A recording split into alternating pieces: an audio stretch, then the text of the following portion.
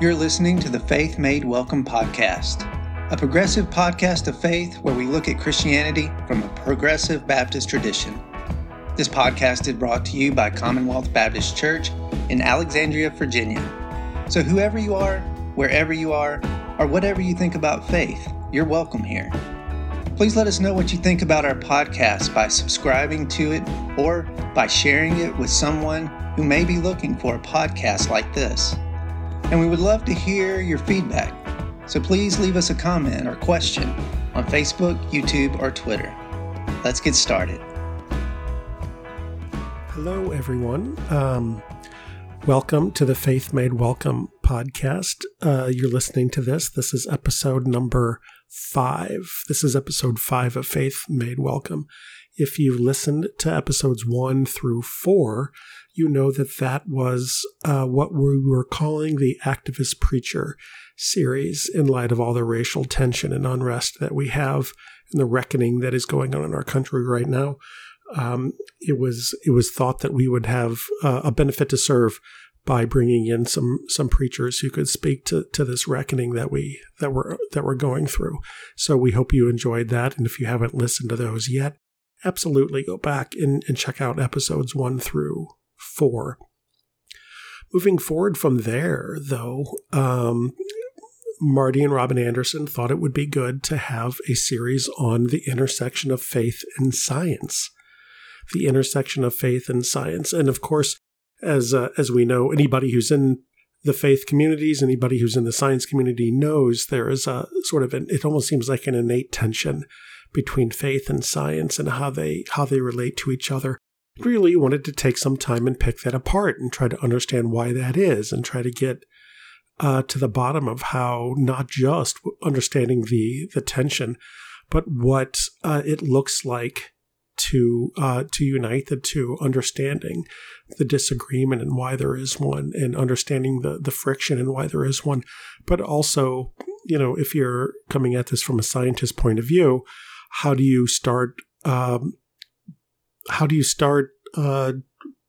with an open mind and open thought, communicating with the faith community? And if you're part of a faith community and you're not quite sure how to reconcile scientific work and scientific thinking and scientific understanding into your faith view, how do you do that? So we tried to open this up and make it as broad as possible to wherever you're starting from, where anyone is starting from, and the consideration of a point of view that is one that brings a little bit of friction with it. There might be something for you in it. So for this, Marty and Robin invited Dr. Graham Walker, Jr., the professor of theology at Mercer University in Georgia. And Dr. Walker was actually a seminary professor of both Robin and Marty when they were in seminary school. And I was invited to participate in this. And I'm Dr. Paul Fitzgerald. You may know me. I was on episode 4 a little bit. And Sherry Spiegel and I have a different podcast, which you may or may not know about. So I make occasional appearances with Commonwealth Baptist Church stuff. And I was invited in to be the voice of a professional scientist, as I have, some scientific credentials. I teach a biology class. My PhD is in geology with a focus on paleontology and paleobiology. So, and this is not for Dr. Walker and I to have an argument with each other. This is for us to have a conversation to explore these ways that we can come together, and how understanding can sort of happen from different points of view. And why am I actually doing this little intro here? Well, the real reason is this. We went into this recording hoping to record a couple episodes. We had it in mind that we were going to record 2. We had a wonderful and extraordinary conversation with Dr. Walker that went on for quite a while, and it's really dense, and there's a lot in here. So we're actually going to split this into 3. So episodes 5, 6, and 7 are going to be all parts of this conversation we were having with Dr. Walker. So we just want to give you a little bit of a heads up on that. that episode 5 is going to be the first part of it, and episode 6 is going to be the second, and episode 7 is going to be the third part of it. Now, what's really fun is that episode 8 is its own little special treat for us, and hopefully you enjoy that as well. After we finished this wonderful conversation with Dr. Walker, I should say Graham. He prefers to be called Graham, or at least that's what he told us. We were sitting around the table eating lunch after this amazing conversation, and our heads were still sort of spinning with what we just experienced and the conversation we just had. And we just sort of kept talking about it. We kept unpacking it. And we quickly realized that there's some real nuggets that folks might find interesting in the conversation we were having over lunch. So we said, hang on, everybody. If we're going to actually have a conversation about this, let's get this on. Let's get this on the SD card. So we threw a mic up and had another little 45-minute like conversation about the conversation that we just had, with a little bit more unpacking and introspection, as the conversation we had with Dr. Walker just sort of kept unfolding and kept unpacking within us. So that's going to be episode 8.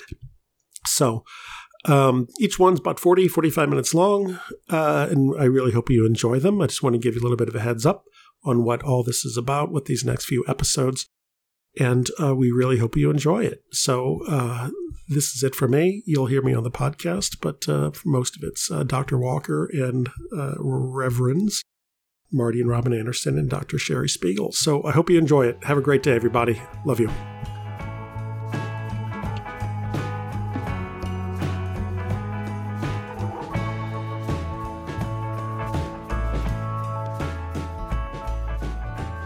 Alrighty, so welcome to the 5th episode of Faith Made Welcome.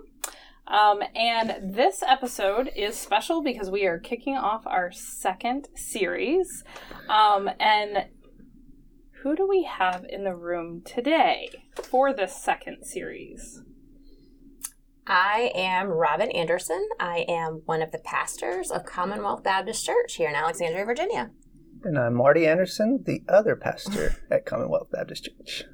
I am Paul Fitzgerald. I was invited to be on this as I am a resident scientist, I guess. I teach biology and occasionally geology at Northern Virginia Community College. I have a PhD in paleontology, paleobiology from the University of California at Davis, and a master's degree in evolutionary biology.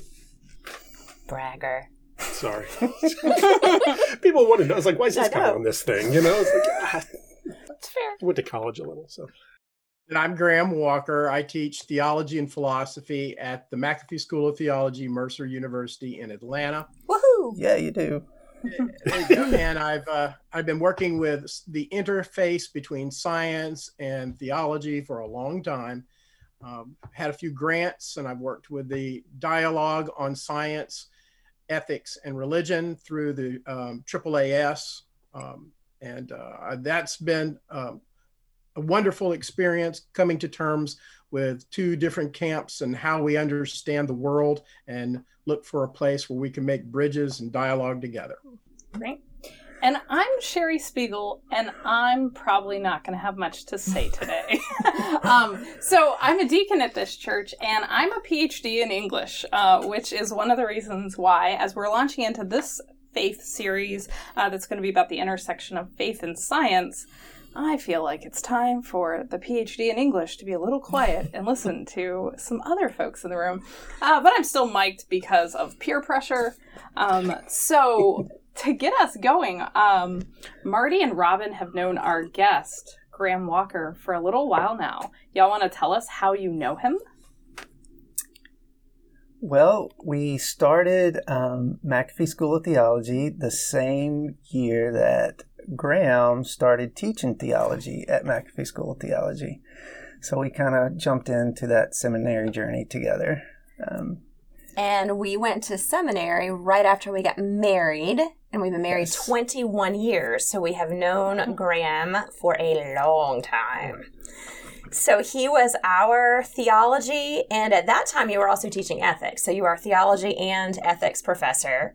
And he was special enough and to Marty and me that we asked him to participate in an ordination service when we got ordained. So we have a good bit of a history with Graham. I'm going to try really hard to not say Dr. Walker.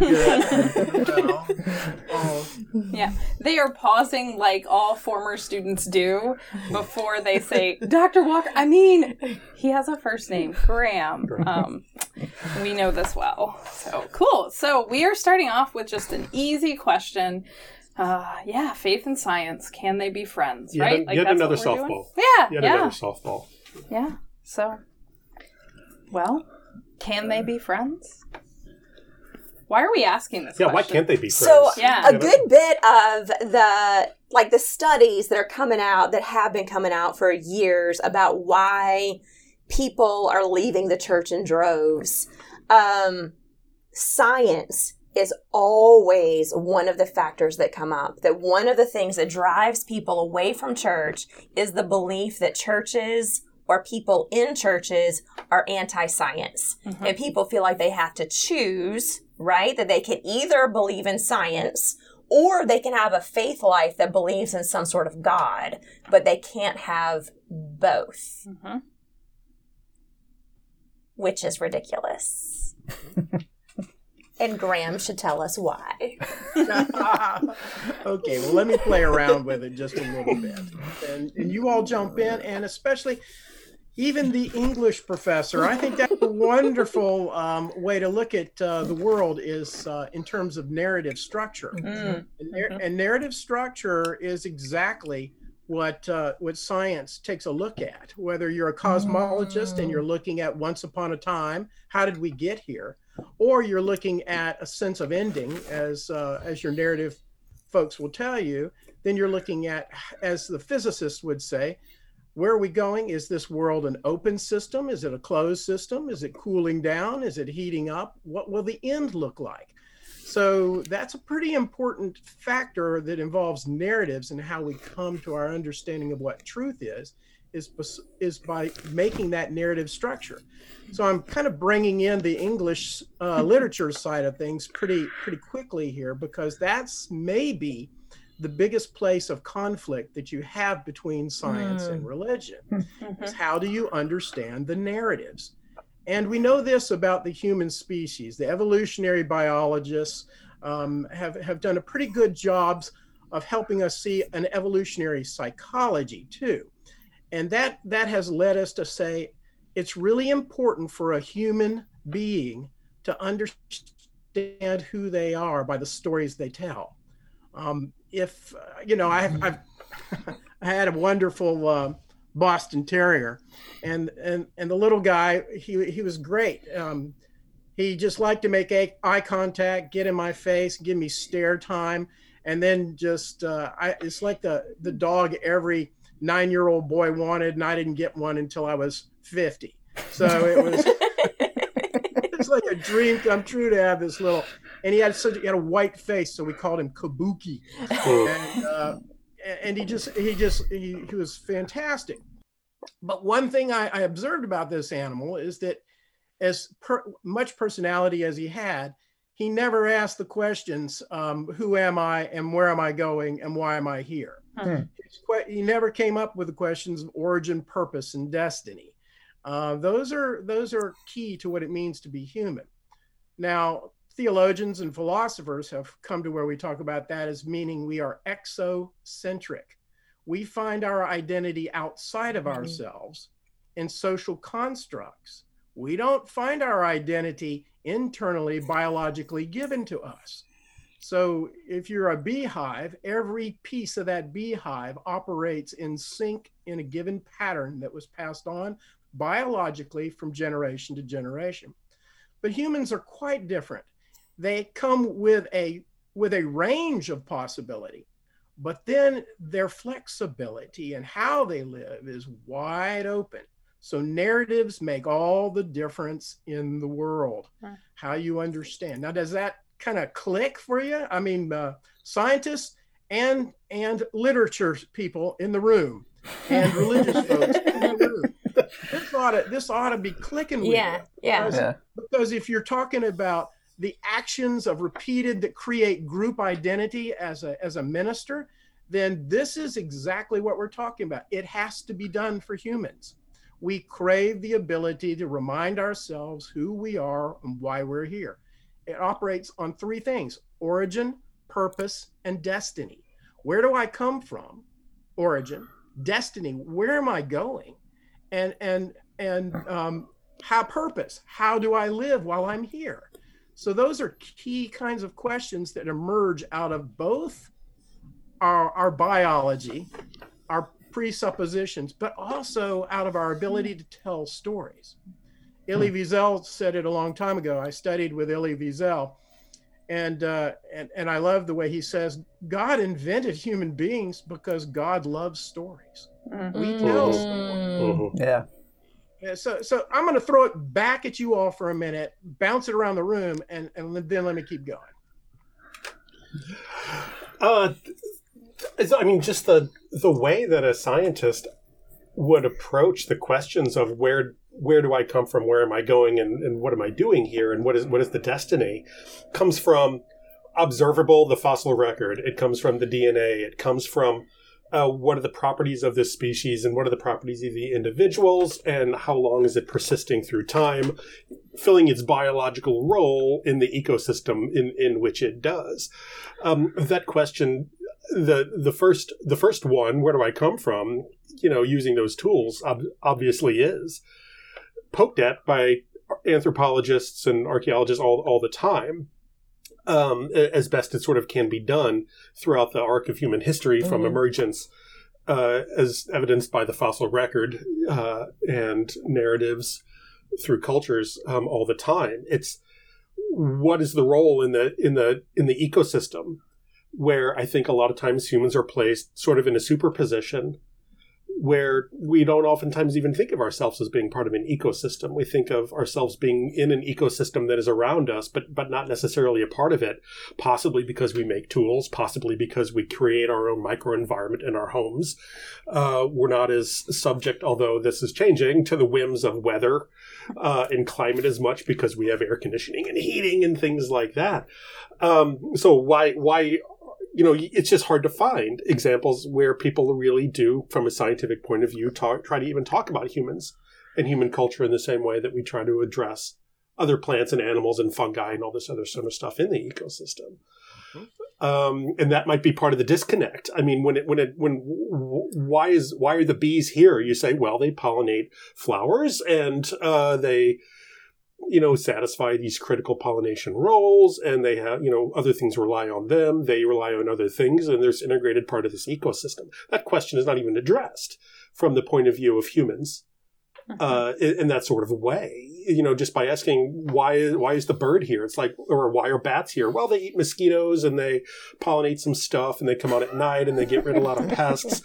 Why are humans here? It's like, well, I mean, the question itself predisposes an existential philosophy towards coming up with a purpose that is not biological, but it is higher and spiritual in some sort of way. And that's curious to me. And I think that one of the places maybe where the disconnect comes from is the way that we approach particular narratives, particularly the Bible, if we're talking from a Christian standpoint, right? That Christians are taught to see the Bible really as a textbook. And so we're not asking those questions that you just asked. We're not seeing the Bible as a book that is a collection of stories and poetry written over a vast period of time by different people, and that those are the questions those people were asking, right? They weren't necessarily writing a textbook. They were asking those same questions. Where did we come from? What is our destiny? What is our purpose? And so we're seeing story asking these existential questions as textbook giving us facts and data. Yes. Yeah, I always came from the point of creation, Bible, of how to get my identity, right? And those stories somewhere in my growing up also became like facts for me. So, but I know that God created us. That's what I grew up believing. But when we worked in Baltimore with the Johns Hopkins students, all those medical students would come by the church and tell me how complicated the human body is and how complex it is. And I know that it's like more than just the breath of God that was in me, like all these vessels and ligaments and how they go together. It was just fascinating. And I know that my body, when I exercise, makes me more healthy, but it also clears my mind and thoughts to a different, broader, bigger view of purpose. So I think it's connected somewhere in there, like my body and my mind and my spirit all just kind of connects together. And I don't know, I think that's maybe a commonplace, but Graham, you could... Well, it sounds like what you're saying is they're all parts of the same story. Yes. But different angles, right? Yes. But I think we separate them to where, we have these ideas of who God is, but we're here and we're made up by this matter and, DNA and all this stuff that Paul was just talking about and explaining. And we separate those, like those are that's a story and this is what we are. Does that make sense? So, you all are beginning to see kind of why I see this fascinating interface between theology and science and faith and how it kind of works together, because I think you're landing on a point of interest to me, that if you actually believe in a creator God, then you're actually looking at the very same creation, and you are coming from different perspectives and lenses. And Paul, I think your observation is, but I never asked the why questions in science. I asked the how questions. How did it came about? Right. Correct. And I think that's a legitimate thing. And yet we also hear people like Stephen Hawking and others say, oh, but if I knew the beginning, if I could get back to T=0 and know what happens just before the beginning, I would have all the knowledge. You see, and you hear Edward O. Wilson, the famous biologist, saying consilience is possible. One day we're going to bring these fields of knowledge together and we're really going to have something. So you hear that and you go, yes. And there is a divergence. There's no doubt there's a divergence in path. Ian Barber is the famous physicist and theologian, PhD in physics, PhD in theology. Here's a guy who speaks both languages fluently. And he made the observation that when you're looking with models of theology and faith, that you're talking about things that are explanatory. You're looking at how to give people identity-making statements and the way to live because of the way we're constructed. And thank goodness the evolutionary psychologists have come to realize the importance of just that piece. Davidson and others have kind of really made a clear delineation, the fact that we link stories and history and narrative together along with who we are as persons. And even Edward O. Wilson in his book On Human Nature points to some of the same thing. We have biological givens, a pretty good strand that we can say as a base, but then we have to kind of create the world in which we live in. So I'm looking right now in the room that you're in, I see A squared, B squared equals C squared everywhere in the room. There is nothing that you all are around in or not encapsulated by that doesn't have a human designed A squared, B squared equals C squared. You have constructed even a physical world that you live in. You can't function. This whole event that we're doing can't function without the sciences that are used to construct the worlds that we live in. So the how is important because it changes the way and the quality of the worlds that we live in for the good or for the evil. Now, when those two were in my theology class, I told them about your boxing nun and boxing devil that you would bring to class. Well, there you go. I always show the movie, and I still do, Contact, because it's an extremely good movie to kind of Carl Sagan's book, Contact. Right. It's an extremely good movie to kind of look at the relationship between science and faith. And basically there are four, and Ian Barber kind of points that out. There's science and faith in conflict with each other, science and faith in independent of each other, and then there's science and faith in dialogue with each other, and science and faith integrated with each other. And so there's a different narrative in all four of those relationships. So the conflict narrative is built on the idea that humanity sees itself as subjecting the world under its foot, and therefore the scientists are representative of those who provide the alternative narrative of, oh, but this is what the world is about. And so it has a voice in the system. So you have a conflict going there. Then there's the independence narrative, and that is that when scientists speak, they're talking about something completely different from faith. I once went to a conference on human becoming in Chicago in the early 2000s, and a psychiatrist was there, and he asked me, "What are you doing here? You're a theologian. This is a scientific conference." And I said, "Yes, it is." And I said, "And to what degree is your work impacted by people who believe like me?" He says, "Not at all. Most of us do not believe at this conference in a higher being or God in any way, shape, or form." And I said, "Yeah.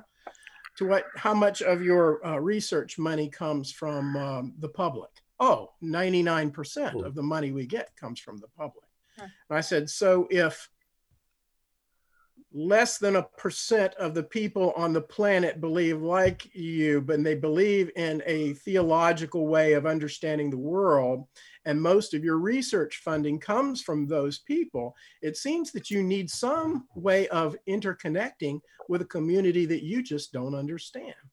And that is really seen in the movie Contact, because it's like we talk past each other, and there's conflict there, and yet we so totally need each other. That's what's an amazing thing. Edward O. Wilson, for those of you who don't know this guy, he was a famous entomologist. He's the one who discovered fire ants in South Alabama. And then he also finished at Tuscaloosa, University of Alabama, before going on to Harvard and becoming the famous sociobiologist, that the field that he created. But he's been a critic of religion for a long time. He grew up Southern Baptist in South Alabama, and he went home to his pastor on spring break and said, "Pastor, I got some really cool stuff to tell you about this evolution stuff, about the creation that God made." And pastor said, "No, you got to make a choice. It's either going to be the Bible or it's going to be Darwin, but it can't be both." And so he said, well, as a young man, I took Darwin because that seemed to be the way that all of my future and my research was taking me. And the data does seem to bear out evolutionary history in time. Well, he wrote a book not too long ago in the mid-2000s titled Creation. And in that book, the second chapter of the book, he says, this is a letter to my Southern Baptist pastor friend. He said, "Can't we become friends? Can't we learn to work it out?" After a long career of not being able to speak to each other, it seems to me that I care about the future of the planet. I care about the future of what's going to happen. And I know, but because of my studies, we are in danger. And he says, but you have the voice. You have the ability to speak the narrative that talks to the people to get the information out there. I can't do that. And so he made that move. He made that shift to say, we may be coming from different places, but we hold true the same thing that in common, the love of the planet that God has created. Yeah, and if you have a conversation with somebody, if you come from a scientific background or you have a base of scientific information at your disposal, and you try to have some sort of consilience with someone who is a person of faith, or your friends, or your family at a Thanksgiving dinner or something like that. I mean, because science, or because we're not going to talk about religion and politics, right? Those are the things you don't talk about at family dinners. If the basis of the conversation starts with, I'm going to ask you to not believe the things that are in front of your eyes, that you see around you, you're not going to get far. You're not going to get far. And so both the bad rap that I've seen that most of them get, that most people have with science, and how it relates to religion, and religion is how it relates to science, is the scientist asks the religious person to everything that is in this book is one story, there's others, and here's data, and there it is. And what this religious person asks the scientist is, don't believe the things that are in front of your eyes that you build your career on, and just use a faith-based approach that doesn't rely on that instead. And for that reason, the scientist often gets the bad rap, rightly so, I would add, of having just like the worst PR in history. They're really lousy communicators. So you have one group that is grounded in data, that's a lousy communicator and then doesn't know how to talk to the public, with another group who is fantastic at speaking to the public, who comes from a basis of information, not as reliant on information gathering from a pseudo-objective point of view. Of course there's going to be conflict. They go right at the heart of which other is the worst at. And you get defensiveness on both sides, and then you're nowhere. I'm curious about, like, how did we get to a place, Graham, where pastors and theologians and people of faith said, don't believe what's in front of your eyes? Like, how did we shift from, we've got we're coming at something from two different angles, let's kind of see where the connections are, to, you cannot trust what's in front of your eyes. You should only trust what's in this one book. Right. Well, okay, so the theological history here, the little bit of that church history stuff. So when you're looking at Ptolemaic ways of forming the earth, and you're looking at between 100 and 170, Ptolemy basically lays out a understanding of the world as geocentric, which means round, globe, and the universe revolves around the earth. That's already a big step from what you find in scriptures, which is a flat earth with a rotation held suspended. I mean, you can see that in Psalms, Book of Psalms, chapter 93, verse 1. There's the earth is flat and suspended right there in space. So you have that view. So Ptolemy view in let's say 170 is already a big shift. Okay, that's a big shift. Now you've got some sort of globe. Why? Because he's operating like a scientist, and he's trying to predict what's going on around him in observable fact. He's looking out, he's seeing the moon come up. And if you look out right now, it's a great time to go out and look. Yeah. You can see this really neat constellation. You can see Jupiter out there. You can see Mars. And if you have really good eyes, okay, take out your binoculars, you can see Neptune back there. And it's just fascinating. I go on my walks at night and I look at that, and I'm just fascinated by that. And every 12 hours that the space station, International Space Station, is going over your house. I get out, I watch, I have a little app, so I know when it's coming. It beeps me, and I get myself outside and I holler, Mimi, get out here, you got to see this. Yes, you got to see this. The neighbors think I'm crazy. But it's the most fascinating thing. It's just like this, it just streaks across the sky. And when they had the most recent capsule go and return, I saw it break off in the sky and start that return. I was just thrilled.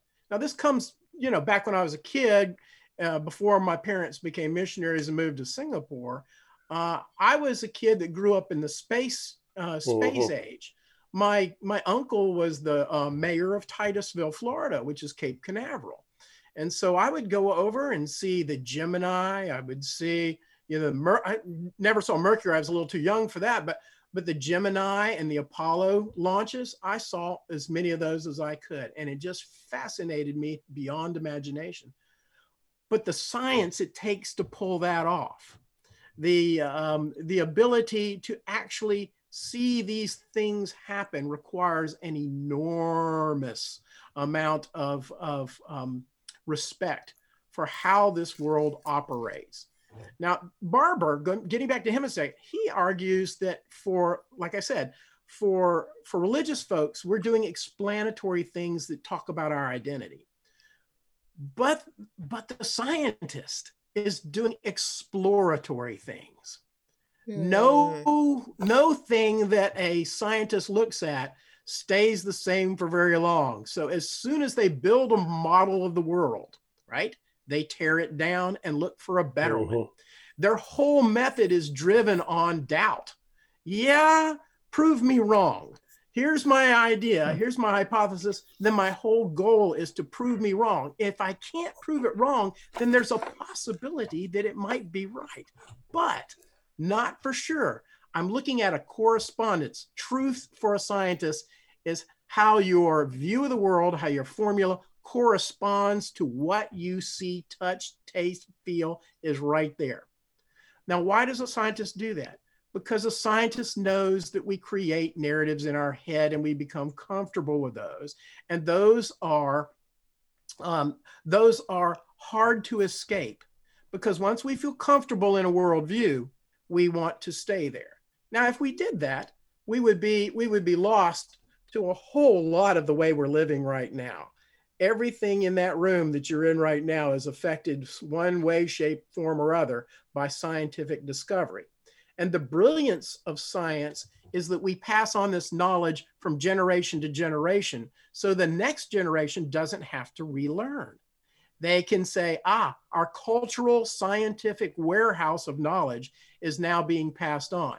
So those who do the history of science are extremely important people, because they carry the knowledge that the laboratory work is doing now. They'll carry that from next generation to the next generation to the next generation, because you never know when we're going to lose track of that. In the 1980s, 1984, there's the Human Interference Project. I find that just a fascinating story. Paul, do you know about that? I don't. No, I don't. Okay, so a group of anthropologists, scientists, linguists were gathered together to figure out how in the world are we going to pass on knowledge to future generations of the spent uranium that we have used in our nuclear sites. And we bury it. How do you put out warnings to future generations? When no human language really can stretch more than about 3,000 years, right, then how do you communicate that? Well, it has to be figured out in such a way that storytellers will pass this along. And as they structured it, they began to think, the best way to do that is really through creating religious types of communities that are able to pass that information on from generation to generation to generation. Otherwise, you know how human beings are. We find something in the past, archaeologically speaking. You're a paleontologist. So you like to dig up stuff. Yeah, I do. There's some stuff that if we dig up, we will destroy the planet. Right. And so that's the point. So how in the world do you tell the stories into the future that give warnings from the past to the future? Don't dig this up. Right. So it's a really fascinating thing. The science is there and it can do such wonderful things, but it also has a capacity to do such very, very dangerous things. Is part of it the tension of that related to when I say the tension of that, just the narrative aspect between, to wave arms broadly, religious perspectives and scientific ones. When you were speaking, what I was thinking of, every ancient culture has an origin story that's a narrative about where they came from. Yeah. Whether it's Native American tribes, whether it's South American tribes, whether it is, hunter-gatherer societies. And, in Asia, right, there's all a narrative story from whence they came. Yes. And that story, which gets passed on from generation to generation to generation, which predates anyone's understanding of where that story actually comes from, or what the origin of it is, predates radioactive dating, predates the field of paleontology, predates, the rock hammer as a tool on which to uncover, it predates laws of superposition and geologic age and how to come up with the concept of geologic time. To come in as a scientist and say, this is where I think we come from, and this is the data that suggests that. It's not an equal argument where you're both starting from a place at the same time, right? You're challenging a cultural identity by doing that, and so doing, you're threatening the very identity of what those cultural peoples actually represent by saying that. And that is something that might not be appreciated from the scientist's point of view. It may be grasped onto a little more tightly from the religious point of view. And I would say the same for Christianity. The biblical origin stories of 7 days, a 7-day creation, as it's sort of written in I shouldn't say sort of. I'm hedging because I'm not the religious person in the room. Well, I'm not the religious professional in the room, I should say. I think I'm the only non-religious professional in the room, actually. Is contrary to what the data suggest. And, so even something that's as relatively recent by only, 6, 7, 8, whatever thousand years, the notion of Judeo-Christianity, that's still a significant amount of time to have a cultural narrative of where one comes before science swoops in and tells you that it's something else. To build off of that, I took a note that a little while ago, Graham said that science is rooted in doubt, right? You're asking the questions, what if this is wrong? And that, to me, seems to connect with what you're saying, Paul. If you've got science that's rooted in doubt, and then Christians in particular say that doubt is bad, and a lot of Christians actually say that doubt is the opposite of faith. So then that might be why so many Christians have such a hard time even asking those questions, right? Because it might make me doubt. And if it makes me doubt, then that means I don't have faith. And I'm also thinking about how, I don't think Judaism has this problem, because I think a Jewish approach to story is to interrogate it, is to ask questions about it, is to debate it. But Christians, particularly in America, I guess, don't necessarily give ourselves that freedom, because if we ask questions, we might find that the answers aren't so clear. And if the answers aren't so clear, then we doubt, and what happens to faith? Well, I think it relates to how we treat story. Do we treat story as the starting place for the conversation or the ending point for the conversation? And I think, science tends to treat it as the starting place. Here's the story we know so far. What do we want to add? If we get too held up in honor the story we've been telling because we've been telling that story, as opposed to let's hear this story and then figure out how we build on that story. It's how you treat the story, right? And how many times do Christians shut down debate or argument by saying, but the Bible says, and that's it, right? So that's making the story the end, not the jumping off point. Which is a sign of how strong your faith actually is. To actually be confronted with the data and an alternative story of human origin, and to say, you know what, it's not that, it's this, and even though it goes against what the evidence suggests, I'm going to hang on to that. That's a testament of how strong your faith is. And it goes back to what Dr. Graham was saying about how scientists try to push the story, prove me wrong, and push the story to something else, to make the story go somewhere else. Whereas our faith, we are kind of confined by the Bible. And we have this story to tell. And we base our whole faith journey on this one story that we think will never change. and we don't evolve like Because God is the same yesterday, today, Day and and forever, today. right? So And nothing can change. The book is And closed, Jesus- right? Yeah. Yeah, the book is closed. Yeah. Right. That's a beautiful point of entry. God is the same yesterday, today, and forever. And behold, this is from the book of Revelation, I make all things new. Yes. Yes. You hear the internal paradox that is there.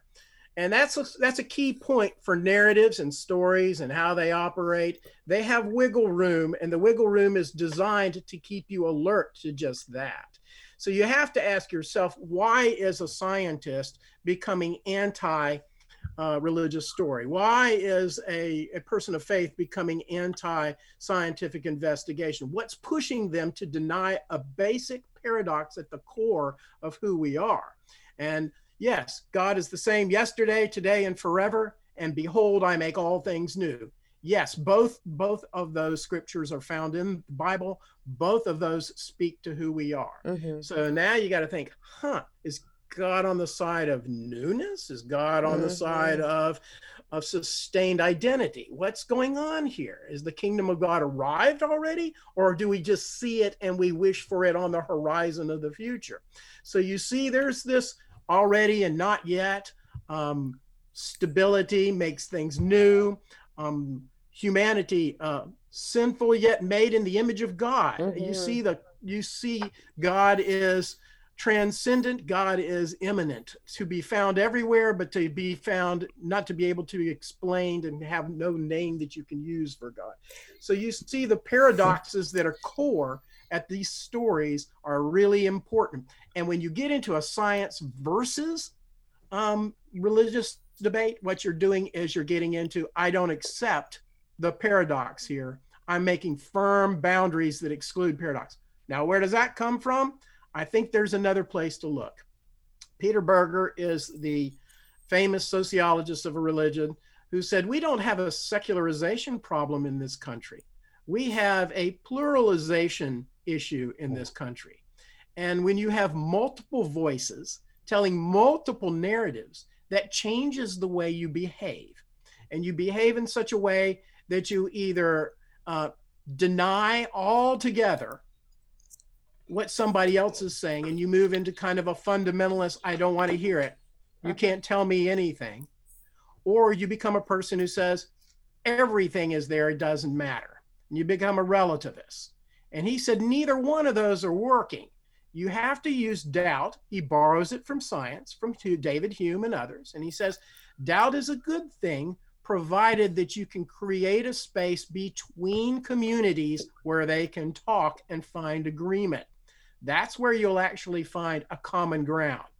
Okay, I doubt you, but I also have to doubt some of my presuppositions as well.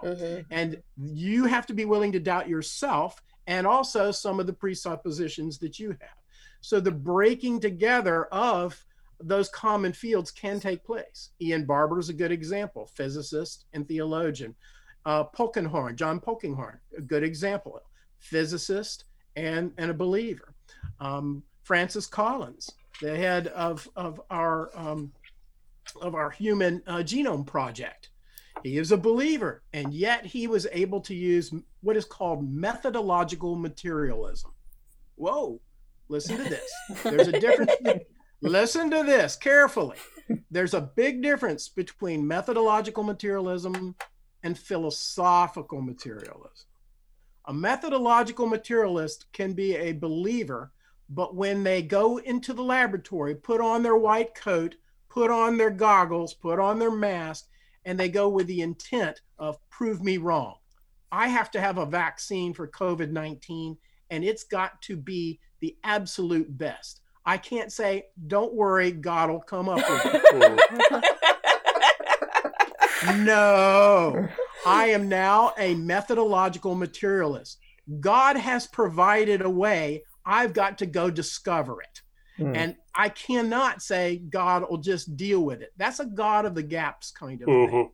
where you ask God to answer the questions that you don't know about anymore. That's the where does God live, right? And what science has done is they keep marginalizing him to the gaps in our own understanding. So the house where God lives becomes smaller and smaller because he only exists in those unexplainable gaps of grand unification theory and physics, and in when did humans become humans, and these kind of little unknown sort of questions. Yes. Yeah.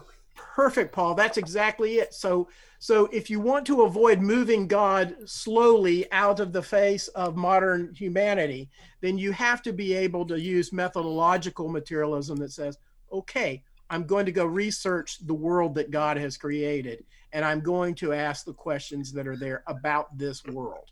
I just can't throw my hands up and say, oh, don't worry, let's all go back to school. Things will be just fine. And if we just pray hard enough, or if we just think hard enough, that God will take care of it. That does not work at all. But that's not to say that scientist like Marty, like you mentioned, is just overwhelmed with the complexity and the kind of the beauty and the synergy and the amazing awe that comes from the world in which they find themselves investigating, that takes them to the point of asking the question, not that you can't say declaratively God is, but is God? It's a more humble approach. Yeah. It's a way to recognize that, wow, this is just a fascinating drama. Back to our literature folk, this is an enormous, incredible drama that we're part of, that we are mending the world. And Robin, that's tekon olam. So to mend the world becomes a meeting point where science and faith work together. Right back to Edward O. Wilson. Can we mend this world? Can we fix this world? It's going to take both the scientists who endeavor to find out how it works, and it's going to take those who tell the story to motivate, to operate, and to get us to where we can use the scientists effectively.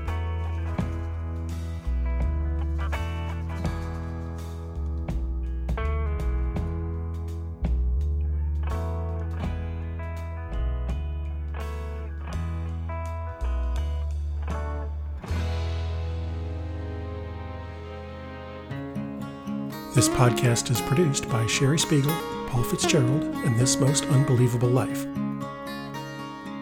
For more information, please check us out at www.thismostunbelievablelife.com.